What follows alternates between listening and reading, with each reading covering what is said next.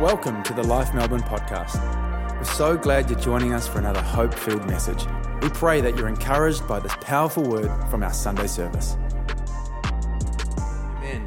Well, I'm going to jump straight into it because today we're talking about a topic that can be known as sensitive, or an area that sort of somewhat's not talked too much about or talked too much about. And we're in a year called Follow Me, which is all around discipleship. Who's enjoying this year so far and the teaching that we've had around discipleship and becoming followers of Jesus? And so this morning I'm actually going to talk to giving. I'm going to talk to finances, and I'm going to talk to the tithe. Who thinks that's a good idea? Oh, wow, this is fantastic. Can you guys come back every service? No. I do love that within life. Started from our founding pastors, Pastor Paul and Marie, that the area of finance, as it's been talked to, has never been an area of force. It's never been an area of manipulation. It's never been an area of trying to get something from somebody. But it's about bringing biblical truth to an area that actually plays a huge role in every area of our life, right? And so we're going to jump into it, and we're going to talk to that this morning. And I've sat down because I find I can get through more when I sit down. So I'll just leave that there. Otherwise, I'm not doing what I just said I'd do. So we'll carry on. But if you have been here for longer than 2 weeks, you'd realise that we actually don't take up offerings in our service or collect tithes as a container or anything that's passed around. And that's not because we don't hold it as a foundational value to our walk with God, but we believe it's lived out of a revelation. And so therefore, there's opportunities to do that online, and there's also giving stations in the foyer. You can do that manually. You can set it up how you do it, because it's a personal outworking of the relationship we have with God. And so therefore, if I've got to spend 2 minutes convincing you to do it every week, then it's not a revelation you carry, but it feels a bit more like an obligation. And that's just not the way God, I believe, designed it. In the new covenant, to be an obligation, I believe he wanted it to be an ordinance that enables his provision and blessing in our lives, and his protection as well, which I'm going to get into. And so some people would say, well, wouldn't it be better to talk about things that Jesus talked about? Well, thanks for the confirmation, because Jesus talked about possessions and finances quite a lot. Of the 40 parables that he used, 25% of them were around finance and possessions. And so it actually is a significant topic, because he realizes, and we realize, that it actually directs and leads a lot of areas in our life. And if we don't let it be an area that he has his voice and his word and his ways in, then that can be used as a tool, not to honor him and enable us to live in his fullness, but actually used by the enemy to derail us, to distract us, and actually divide our heart between God's ability to move in it completely or his ability to have it only limited. And I believe that God wants all of our heart. And so today, as your pastors, I pray that you would realize that it's not about us trying to get more of anything. But as your pastors in a season where prices are going up, inflation's everywhere, no unknown of what it looks like in 12 months' time, as your pastor, I'm not removed from those realities, right? Yeah, but you're the pastor, so it's easy for you. Why?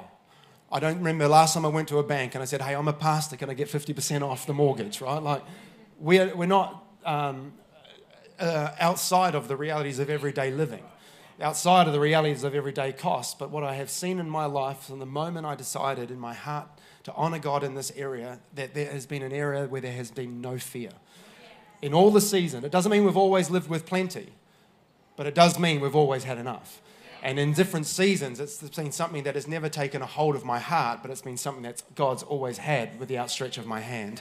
And that's the prayer we have, is that in this season, fear wouldn't start gripping your life in the area of finance. Frustration wouldn't take hold of it, but actually you would find a fresh breath of heaven upon the area of your finance. And I believe that's God's desire. You say amen? All right, we've got lots to get through. The intro took longer than it should have, but let's pray. Father, we really do pray for your Spirit to lead and your will to be done. God, that I'd be able to communicate your heart first and foremost. Lord, take out, add to, do what you need to do. But I pray that for us today, if we are people who activate this in our heart, I pray we'd have a greater sense of revelation, a greater sense of expectation. Father, for those of us who have just seen it as, oh, well, that's for others, not for me. I pray, Lord God, that you would just speak only like you can, that you would awaken something in a heart that would cause a hunger to know you more in this area. And Father, that you would lead by your grace. In Jesus' name, can we say amen? Amen. Money will try and lord our lives. Yeah. Money constantly shouts, follow me, follow me. Yeah. Right? It's constantly yelling, follow me. Follow me and I'll make you happy. Follow me and I'll give you freedom. Follow me and I'll solve your problems. I'll give you control if you have money. I'm the answer to your emptiness. Wealth is where your worth will come from. Follow me, follow me. Wealth always is chanting and cheering, follow me, follow me. And it's not just when we have lots, it's also when we find we have little. But this is what Matthew 6:24 says, no one can serve two masters. Either you'll hate one and love the other, or you will be devoted to one and you'll despise the other. You cannot serve both God and money. You cannot serve both God and money.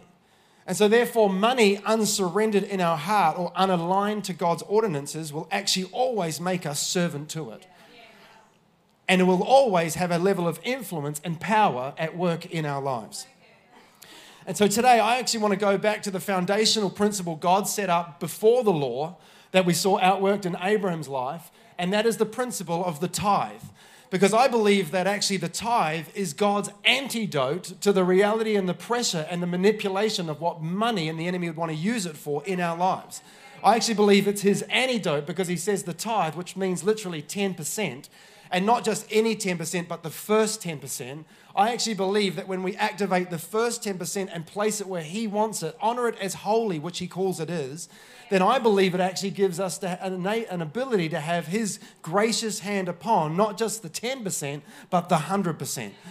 And that reality is that he is able to actually outwork then what he wants to do in the rest of it, rather than us going, I hope you bless it, but at the same time, I'm not really living it be aligned to how you would want to lead it. And so the tithe is incredibly important. So I'm going to jump straight into some thoughts of why do we have such an issue with money as Christians in the church, and 4 tensions that stop us from tithing. Can we go straight to the tensions? Is that all right? Rather than you going, yeah, but what about, let's just go there. Number 1 tension is the mindset that mine is mine. It's mine. Why do I have to give it? It's mine. The answer to that, no, it's not. It's all God's. It's all God's. Everything we have is God's. Deuteronomy 10:14 says this, to the Lord your God belong the heavens, even the highest heavens, the earth, and everything that is in it belongs to our God. Can you say amen? Amen? In a conversation with Job, God actually says to him, hey, Job, everything under heaven belongs to me. And who knows, he was in a place of devastation because of what had been removed from his life. Yet God says to him, hey, don't look at what you haven't got yet. Look at who I am. And then we know at the end of the story, God multiplied what he actually had lost. God, through one of his prophets, reminds God's people, one of his prophets, Haggai, says this, the silver is mine, the gold is mine, this is mine, declares the Lord.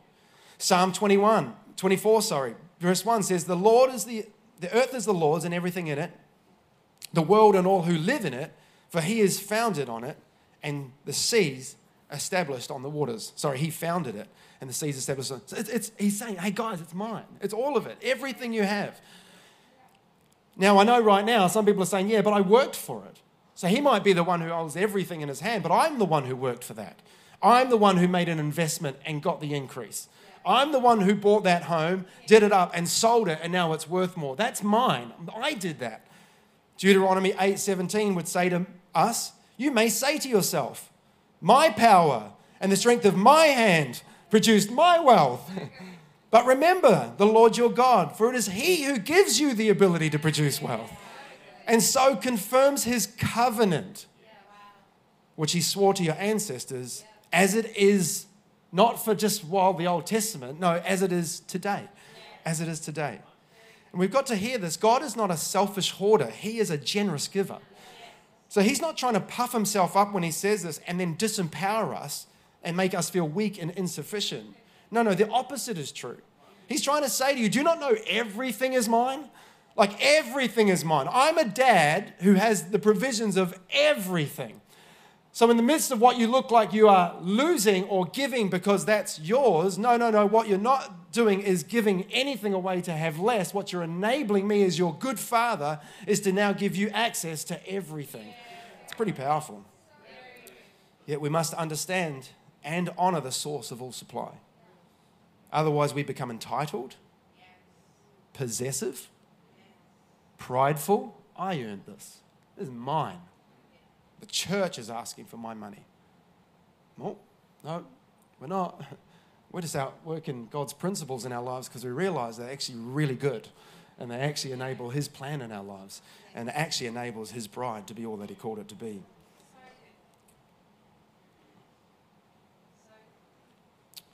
I was thinking about Schmiegel. My precious.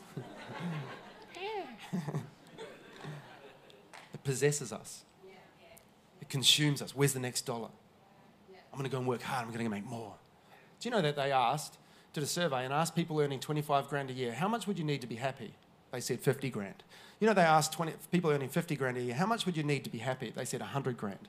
You know, if they asked people earning 100 grand, how much would you need to be satisfied and happy? They said 200 grand. 100% more than what they have is the desire of more. Oh no, I just need more. If I just got more, if I just had more. It doesn't satisfy. It doesn't work. It doesn't meet the need. It doesn't go the distance. You're always going to be left wanting more. It consumes us. It leads us. It has a hold of us. But the thing is that God doesn't want it to lead us and have a hold of us. He wants us to lead it, and He wants us to have a hold of it. He wants us to direct it, not it direct us. Second reason, I think, is because we don't trust God. We actually don't trust God. You say, well, Craig, right now with everything going up, how can you ask us, how could you expect us to give, 10% on top of all of that? Like, I need, so let's say you get $1,000 a week. I need that $100. I need it. And so what we're saying, and when we're saying, hey, well, I just don't trust that God can actually supply all my needs because I need the $100. What we're actually saying is I trust $100 more than I trust the God of all creation. And so what we do is rather than activating and enabling the tithe, enabling God to then have freedom to actually move in a supernatural way across our finances, what we do is we actually withhold His hand by withholding our hand. He's not withholding our hand when we offload our hand. No, He says, if you, I will. So what happens is we say, well, I need it. So we take that which is holy in God's and we use it, and God is then actually restricted and limited to do what is in His heart He's wanting to do. I want to move. I had such a setup. But at the last minute, rather than honoring, we decided to take it into our own hands. We trusted the $100 rather than trusting the God of all eternity. And then we enabled ourselves to go, look how I got through it. When God was saying it was never meant to be how you got through it. It was about how I wanted to lead you through that. And I wanted to do something that was going to blow your socks off. You were going to be like, what? And you weren't just going to have enough to be able to get you just through. He says, which we're going to read soon in Malachi, he actually says that He opens the windows of heaven and He wants to pour out. We would rather settle for the just enough than let the pouring out of heaven over that area. So we don't actually trust Him. Could I encourage us, if you're a tither, if you're not yet a tither, if you go, well, how does it work? I just say, trust. Come on, trust Him. He holds the world in His hand. The nations are but a drop in the bucket. And yet we look at our 100 and go, I don't know if I can trust God with 100. Come on, He's just saying, I'm good. I own everything. I'm not short-handed here. I'm not in lack. But I do have a principle at work that if you don't activate it, I can't activate what I have in my heart to do. Does that make sense? Is this coming across okay? Number 3, we don't trust the church. Society is declaring loud and clear, the church wants your money. The church is unfaithful. The church doesn't deserve it. Don't you trust the church with your finance? Because the government have a real good track record. No, it's not being nasty, but that's the reality. Every nation, I think, around the world is in more debt than they've ever been, ever. Right? But there's a spirit attached to it. The enemy does not want you trusting and building his church. He does not want that. Right? Because he understands the power of what's in the tithe. He understands what's... And I don't know about you, but the church I walk into every Sunday is not a money-hungry church. It's not a church that's looking at everybody and going, how can I get more from them? It's not a church that walks around and says, have you given today? It's not a church that's manipulating. It's not a church that's forceful. It's not a church that rings you up and says, hey, have you been? I haven't seen you for 3 weeks. You better get back because you're obligated to be in his house. It's not a church that's off buying all these things so they can have more stuff. There's no person's individual name at the top of the church that we are a part of. No, it's God's church. It's his house. And as far as what we're seeing through his house, God is expanding it. He's breathing on it. More people are being reached. More grace is being poured out. More hope is being outworked. It's amazing. But the good news is we're audited. You're like, yeah, but tell me the stuff I want to hear. We're audited by an unchurched organization that annually dives into everything, and that is a great thing. We're accountable to every single cent. We have annual plans, financial plans, year on year for many years to come. We steward, right? We steward everything that we've got.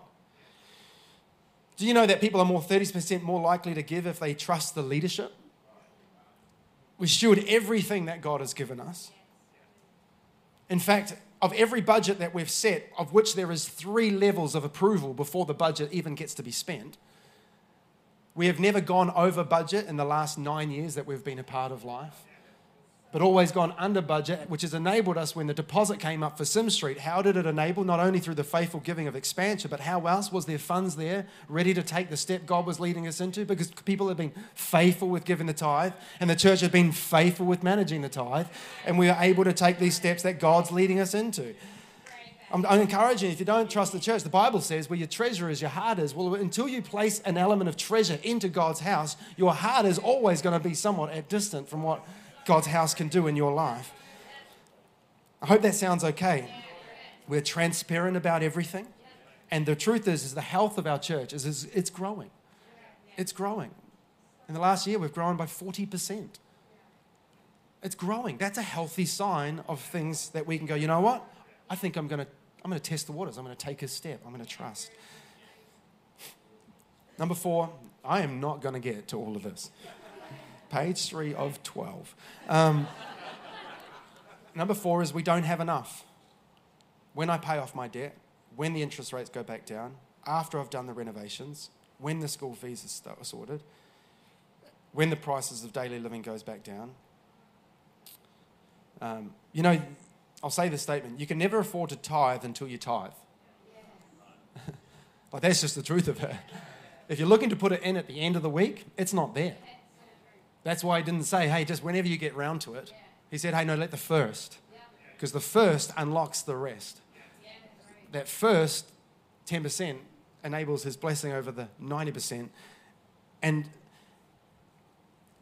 I think the thing is when we say we can't afford to, I would say, having seen God's provision in our family, I would say we actually can't afford not to. And that generally is quite a testimony of those who tithe. And you say, well, how do you afford to? They say, I can't afford not to. I look at what he's doing. I look at where he's leading. I look at how he's blessing. And I just go, I don't want to do it any other way. I just do not want to do it any other way. Philippians 4 says this, and my God will meet all your needs according to his riches, the riches, of his glory in Christ Jesus. To our God and Father be glory and forever and amen. Also, it's all about just you getting rich. No. It's being blessed to be a blessing. It's to be a channel of what God wants to do. But if we do not give him room to move, his hands are tied. Right? His hands are tied. The other reason, which I didn't write down here, is that we say, well, it's not biblical. Yeah, well, it is. It was in the Old Testament law as an obligation, but when Christ fulfilled the law, it's no longer an obligation, but it still remains an ordinance. It still remains a principle. It's like the Sabbath. It's no longer an obligation to take the Sabbath, but it's still a principle God has at work in our lives. And you don't have to use it, but you watch yourself get run down, tired, weary, your relationship with God disintegrate, and God's saying you don't have to, but it's a principle. If you put it in place, there really is an amazing pathway I have for that. You know, you don't have to honor your parents, but I tell you what, it's a principle that outlasts the law, right? And every parent said, amen, right? You don't have to honor it, but there's generational blessing if you do. There's a favor over your household if you do. Now, you don't have to honor the tithe. It's not an obligation to. It's not you get saved or you don't if you tithe or not. That's not what it's not that anymore. but it is a principle that's still at work. It's still a principle that God would say, hey, if you would apply it, then my promises also are still at work, right? My promises of what I promised in Malachi 3, which we're about to open up now, actually are still at work in your life, right? And I have a statement that might sound a little heavy for now, so let's save it for later so that not too many people walk out before the end. But stay with me if you're joining online, please don't turn off. But now Malachi 3, let's try and unpack this in the few moments we have. It's called breaking covenant by withholding tithes. All right, so I've said to you, hey, it's when you say, well, it's not biblical, it was in the law. So sorry I didn't follow that on by saying, well, it was before the law through Abraham, right, in Genesis 14, how he tithed after the victory to Big Mel, and who was actually an image of Christ before Christ, and was known as the high priest, the Son of God, was the translation of his name. And when Big Mel actually went to that point, he took bread and wine. The first moment of communion was the first moment the tithe was given. That's just cool info right there. So it was hundreds of years before the law, and then it was also outworked after the law, which Jesus in red made known in Matthew, and then again was backed up in Hebrews. In reality, to the fact is that when we give, God sees from heaven, he sees it, and he receives it. You go, oh, well, we're giving to you. No, you're not giving to me. I don't give to I give to God, and he has entrusted his church to be the platform in which we are giving to, and that outworks his ability for us to have the confidence in what he is leading. Does that make sense? So it was before the law, it was in the law, but it's also after the law. And so, but we can talk personally about that later, because I do love having just honest conversations, if you'd like that. So Malachi 3:6 says, for I am the Lord, I do not change. Funny he says that as the opening statement, right? Oh no, but it's changed. For I am the Lord, I do not change, right? Well, you don't have to do this. It's not a law, it's not an in or an out. But he's saying, as far as I'm concerned, it hasn't changed. Therefore, you are not consumed, O sons of Jacob. Thank you, Lord, for that. Yet from the days of your fathers, you have gone away from my ordinances, my principles, and you have not kept them. Listen to this, return to me. Not return to all the obligations. Return to me. Oh, that's pretty cool. And I will return to you. So the if we do it, then he says, I guarantee I will. Says the Lord of hosts. But he said, in what way shall we return? He says, do not rob God. Will a man rob God? Yet you have robbed me. But you say, in what way have we robbed you? He says, in tithes and offerings. Whoa. You are actually now under a curse. You're cursed with a curse. For you have robbed me. Even this whole nation is limited. The whole nation is limited because you decided to withhold your hand. Then it says in verse 10, bring all the tithes into the storehouse. Right? The storehouse, God's house. Right? Not bring all the tithe into some other organization. Not bring all the tithe into the different areas. Now, be generous. We sponsor children. We give to many other different areas, but our tithe belongs in the storehouse. Why? That there may be food in my house. And try me now in this. He's saying, in another version says, test me now. It's the only place in the Bible he says, test me. Yeah, I just don't know if I want to try it. You don't want to take God at these things. Like saying, test me. Like, this is like a guarantee. Test me. He says, try me now in this, says the Lord of hosts. This isn't the prophet saying this. This is the Lord saying this, right? If I will not open for you the windows of heaven. And I felt like God gave me a picture saying there's many of us and we've got stuffy rooms when it comes to finance. It's stuffed with fear. It's stuffed with gratifying ourselves. It's stuffed with never having enough. We've got stuffy rooms.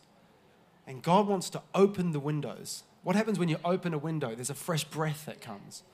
He goes, I want to bring a fresh breath to there. I want you to hear my voice on this. I want me to be able to lead you in this area. I want this to be an area of excitement in your life. You know that 37% of divorces happen over finance? Come on, that needs to be broken in Jesus' name. There is a stuffiness. There is a heaviness. There is a hardness around that. And he goes, no, I want to open up the windows of heaven. That would just be enough in itself, right? That we would have the wind of heaven upon the area of our finance. But he says, and let's not stop there. And pour out for you such a blessing that there would not be room enough to receive it. So the very room that's stuffy would not be big enough for the reality of what he wants to carry and lead us into. How exciting is that? And then he goes on and says, and, hang on, don't stop.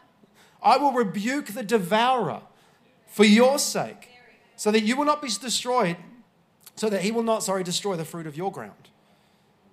Nor shall your vine fail to bear fruit in the field. Says who? A prophet? No, says the Lord of hosts. And listen to this. And now the nations, all the nations will call you blessed. For you will be a delightful land, says the Lord of hosts. All right, I'm probably going to get to one of these. 3 reasons to tithe. 3 reasons I tithe. 1, it positions me for his promise. It positions me for his promise. Bring the whole tithe into the storehouse, that there may be food in my house. Leviticus 27:30, and I've said this already, but I want to back it up by scripture. It says, and all the tithe of the land, whether the seed or the land, or of the fruit of the tree, is the Lord's. It is holy to the Lord. Right? It's holy. What does holy mean? Set apart. But the problem is that many of us are using that which is meant to be set apart and holy. We're using it for everyday.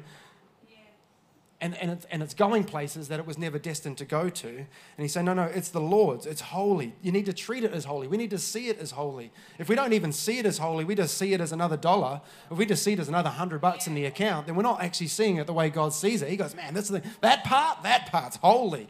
Wow, that part, he's like the first child, holy, set apart.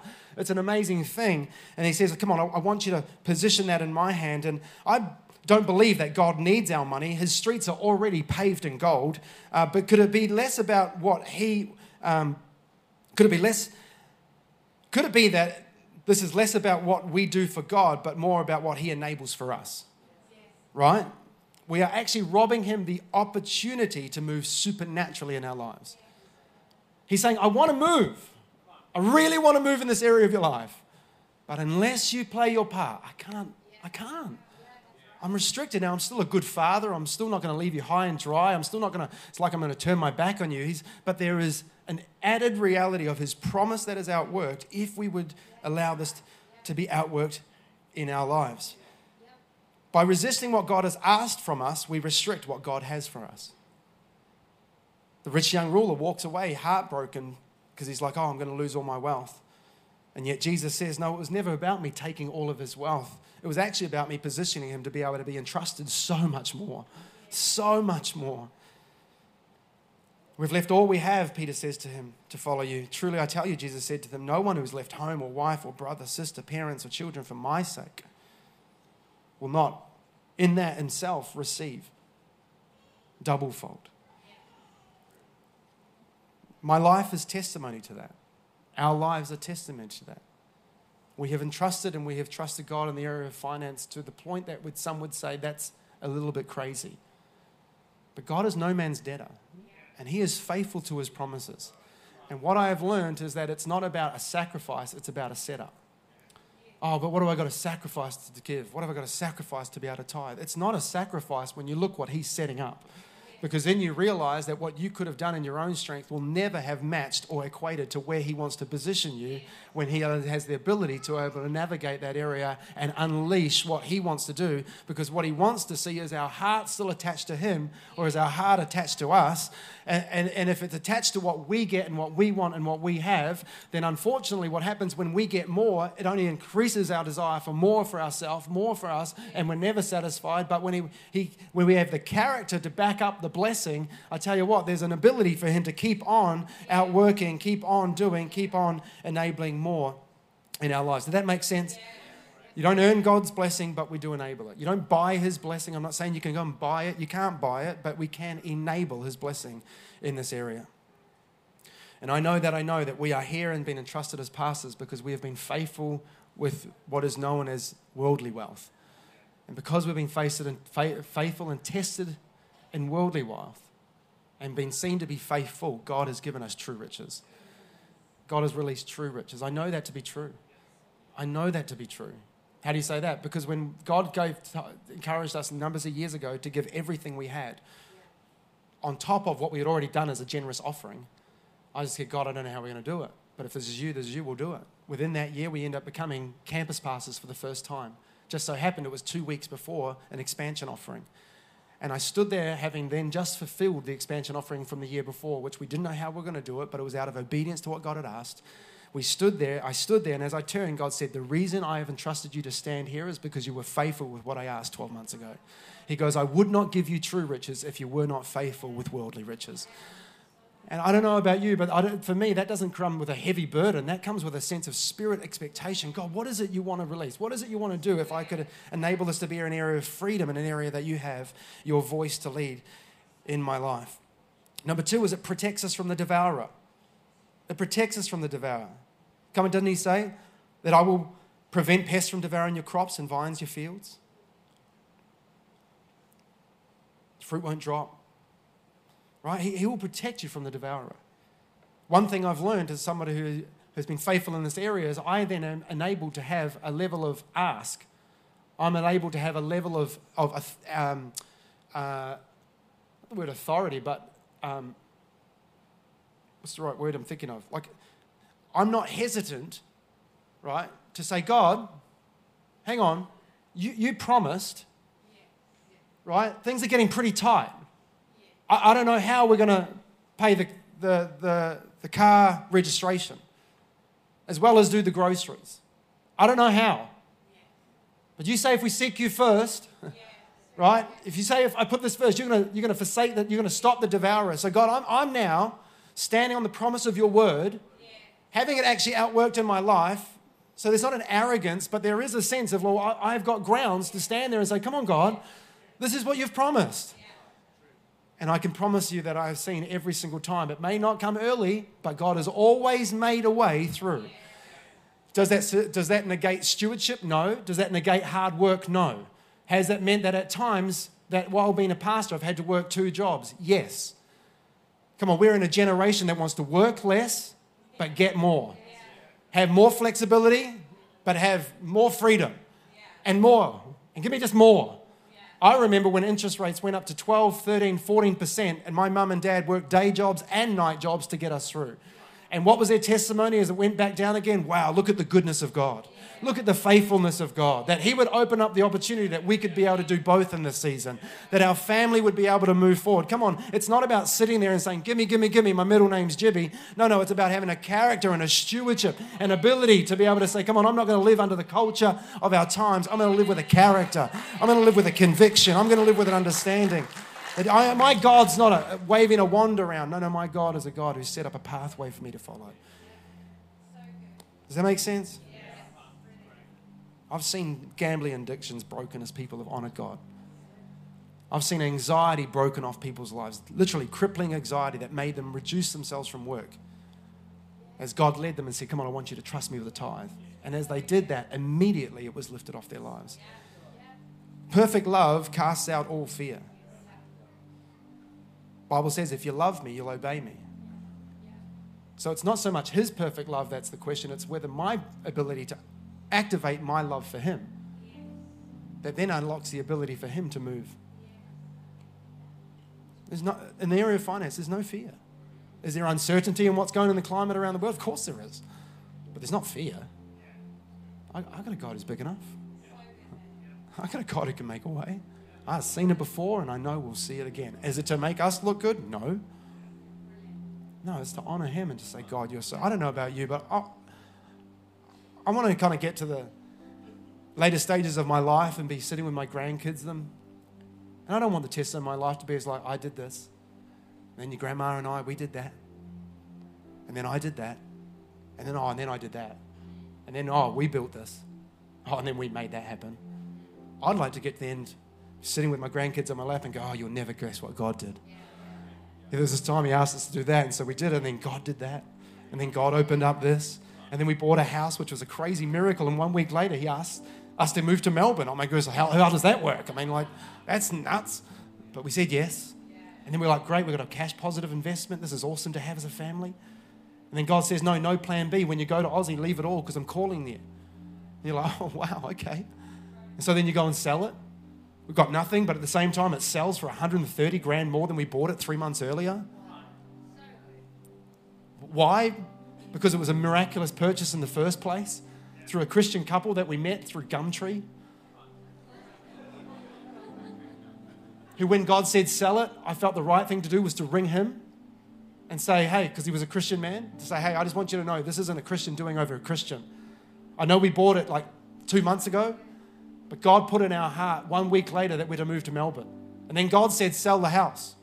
He goes, I'm so sorry because you sold it to us for so much less than the market value. He rings me back a day later and he says, I talked to my wife, and the only thing that would upset us if you sold it for the same amount we sold it to you.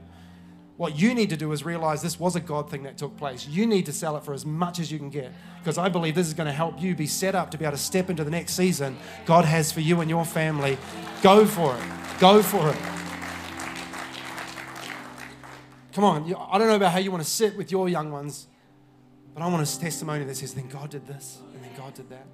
Can I encourage every person that tithes, every testimony that comes out of the doors of this church, you are a part of?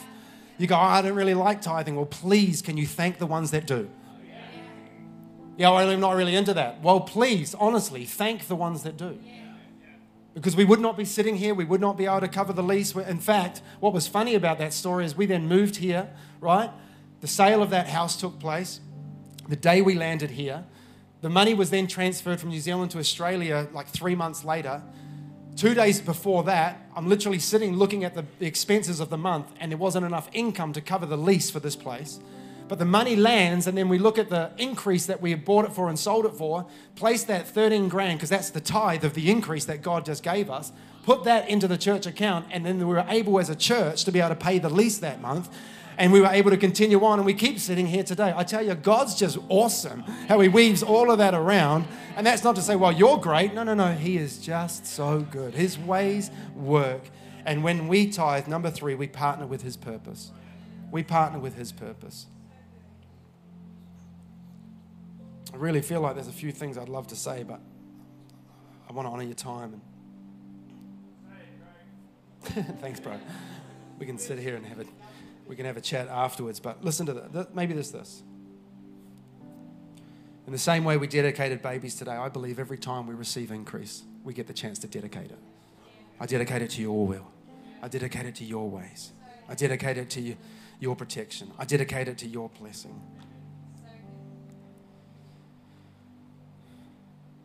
Might be a bit of a generalization, but I've found over the many years, as talked to people about it, those who don't, it's an area of tension. Those who do, it's an area of testimony.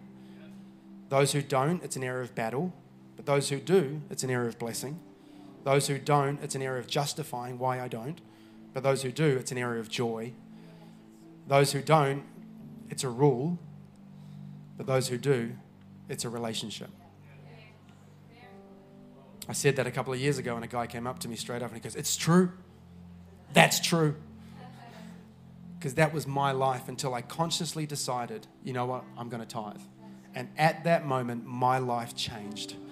And every excuse and every area of tension and every area of battle was lifted off.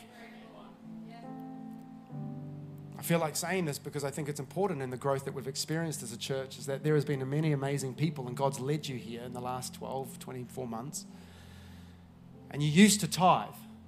It was a part of your regular relationship and outworking of your walk with God. But the truth is in the season of transition and finding a new home, there was a season of pause while you found that place so you could put your roots back down again.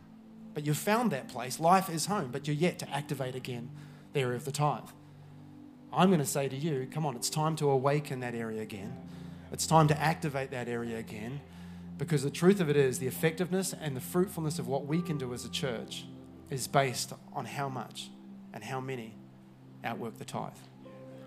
Salvation for us does not depend on our giving. And I say this with the right heart, but I believe the salvation of many others does. If all the church tithed, world poverty would be ended. There would not be a hungry mouth that needed feeding, and education would be solved by the church across the globe. And I think because we've slowly reduced it down, the church is no longer able to do what it was entrusted to do in the community and society. So therefore, other organizations and places are picking up that which really should be directed through the church. And when it's directed through the church, it's directed with hope, mercy, compassion, healing, breakthrough, transformation. So it's not just the food you get, but it's the love of God that's brought with that food. It's not just the care you need, but it's also the reality of the presence of God and the name of Jesus Christ, being able to be directed through that as well. So I say right now, there might be a number of people here and you feel a bit convicted. You know that the conviction's a good thing, right? That's a good thing. In no way, if you feel condemned, is that from God. And that's not our heart. And if you need a conversation, I would love to have a really open, undefensive conversation. But the truth of it is we do need to take this conviction we feel in a corporate moment and we need to make it personal revelation. Because if it doesn't become personal revelation, it just becomes another conviction on a Sunday and it ceases to have any fruitfulness in our lives on Monday.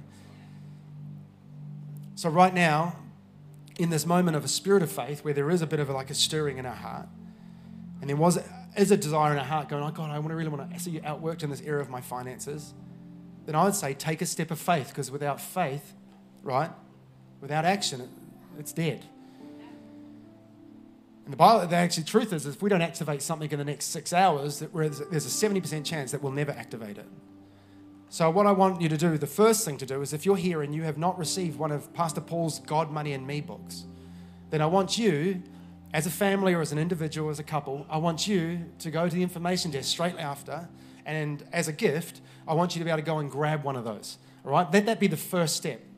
Because this book is not about how do we give more. This book is about how do we get God's plan over every area of our finances, which doesn't just mean the area of tithing, but that's the first step, but also an area of saving for the generations to come, seeding so that we can enable there to be an overflow in our lives, and then also spending. Come on, that you can enjoy the fruit of your labor, that you can have freedom in the area of spending because we've got the ability to steward in a way that enables there to be spending that takes place. Does that make sense?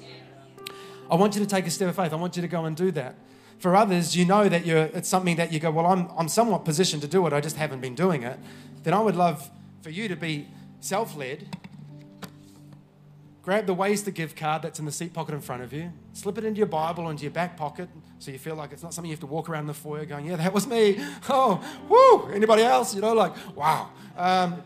But slip it in your back pocket, in your handbag or whatever, and then take a moment and again, not out of a place of heat and wait.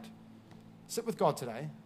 Take a moment and just say, God, all right, I want this area of my relationship with you to be activated. I want to step into this again. So God, I just need your peace and I need your leading and I need your strategy.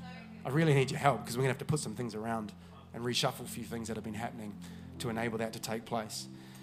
I really encourage you, you can go as well to the website that we've got, lifeau.org/God, Money and Me, and in that it actually has a budget planner and things like that. So you can actually put that in and it can help you start to work out how do all these pieces fit, and it actually can help assist you in that. And then again, every group leader or any other else that's here, we're here for a conversation to be able to support you and just encourage you in that area and take step by step a pathway to financial freedom and following Jesus in this area. Can you say amen?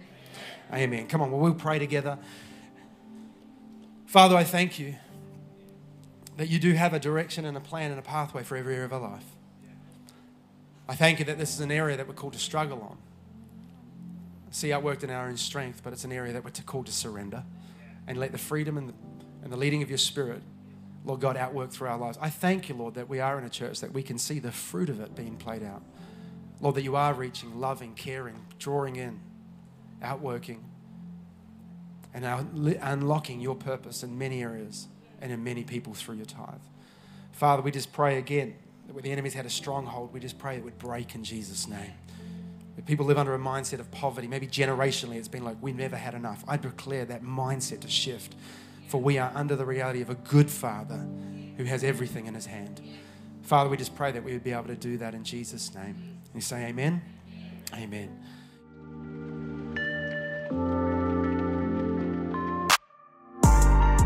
We trust that you are encouraged by this powerful message. You always have a place to call home here at Life, and we invite you to join us for our Sunday services at our Melbourne campus. If you're not in Melbourne, then join us for church online wherever you are in the world.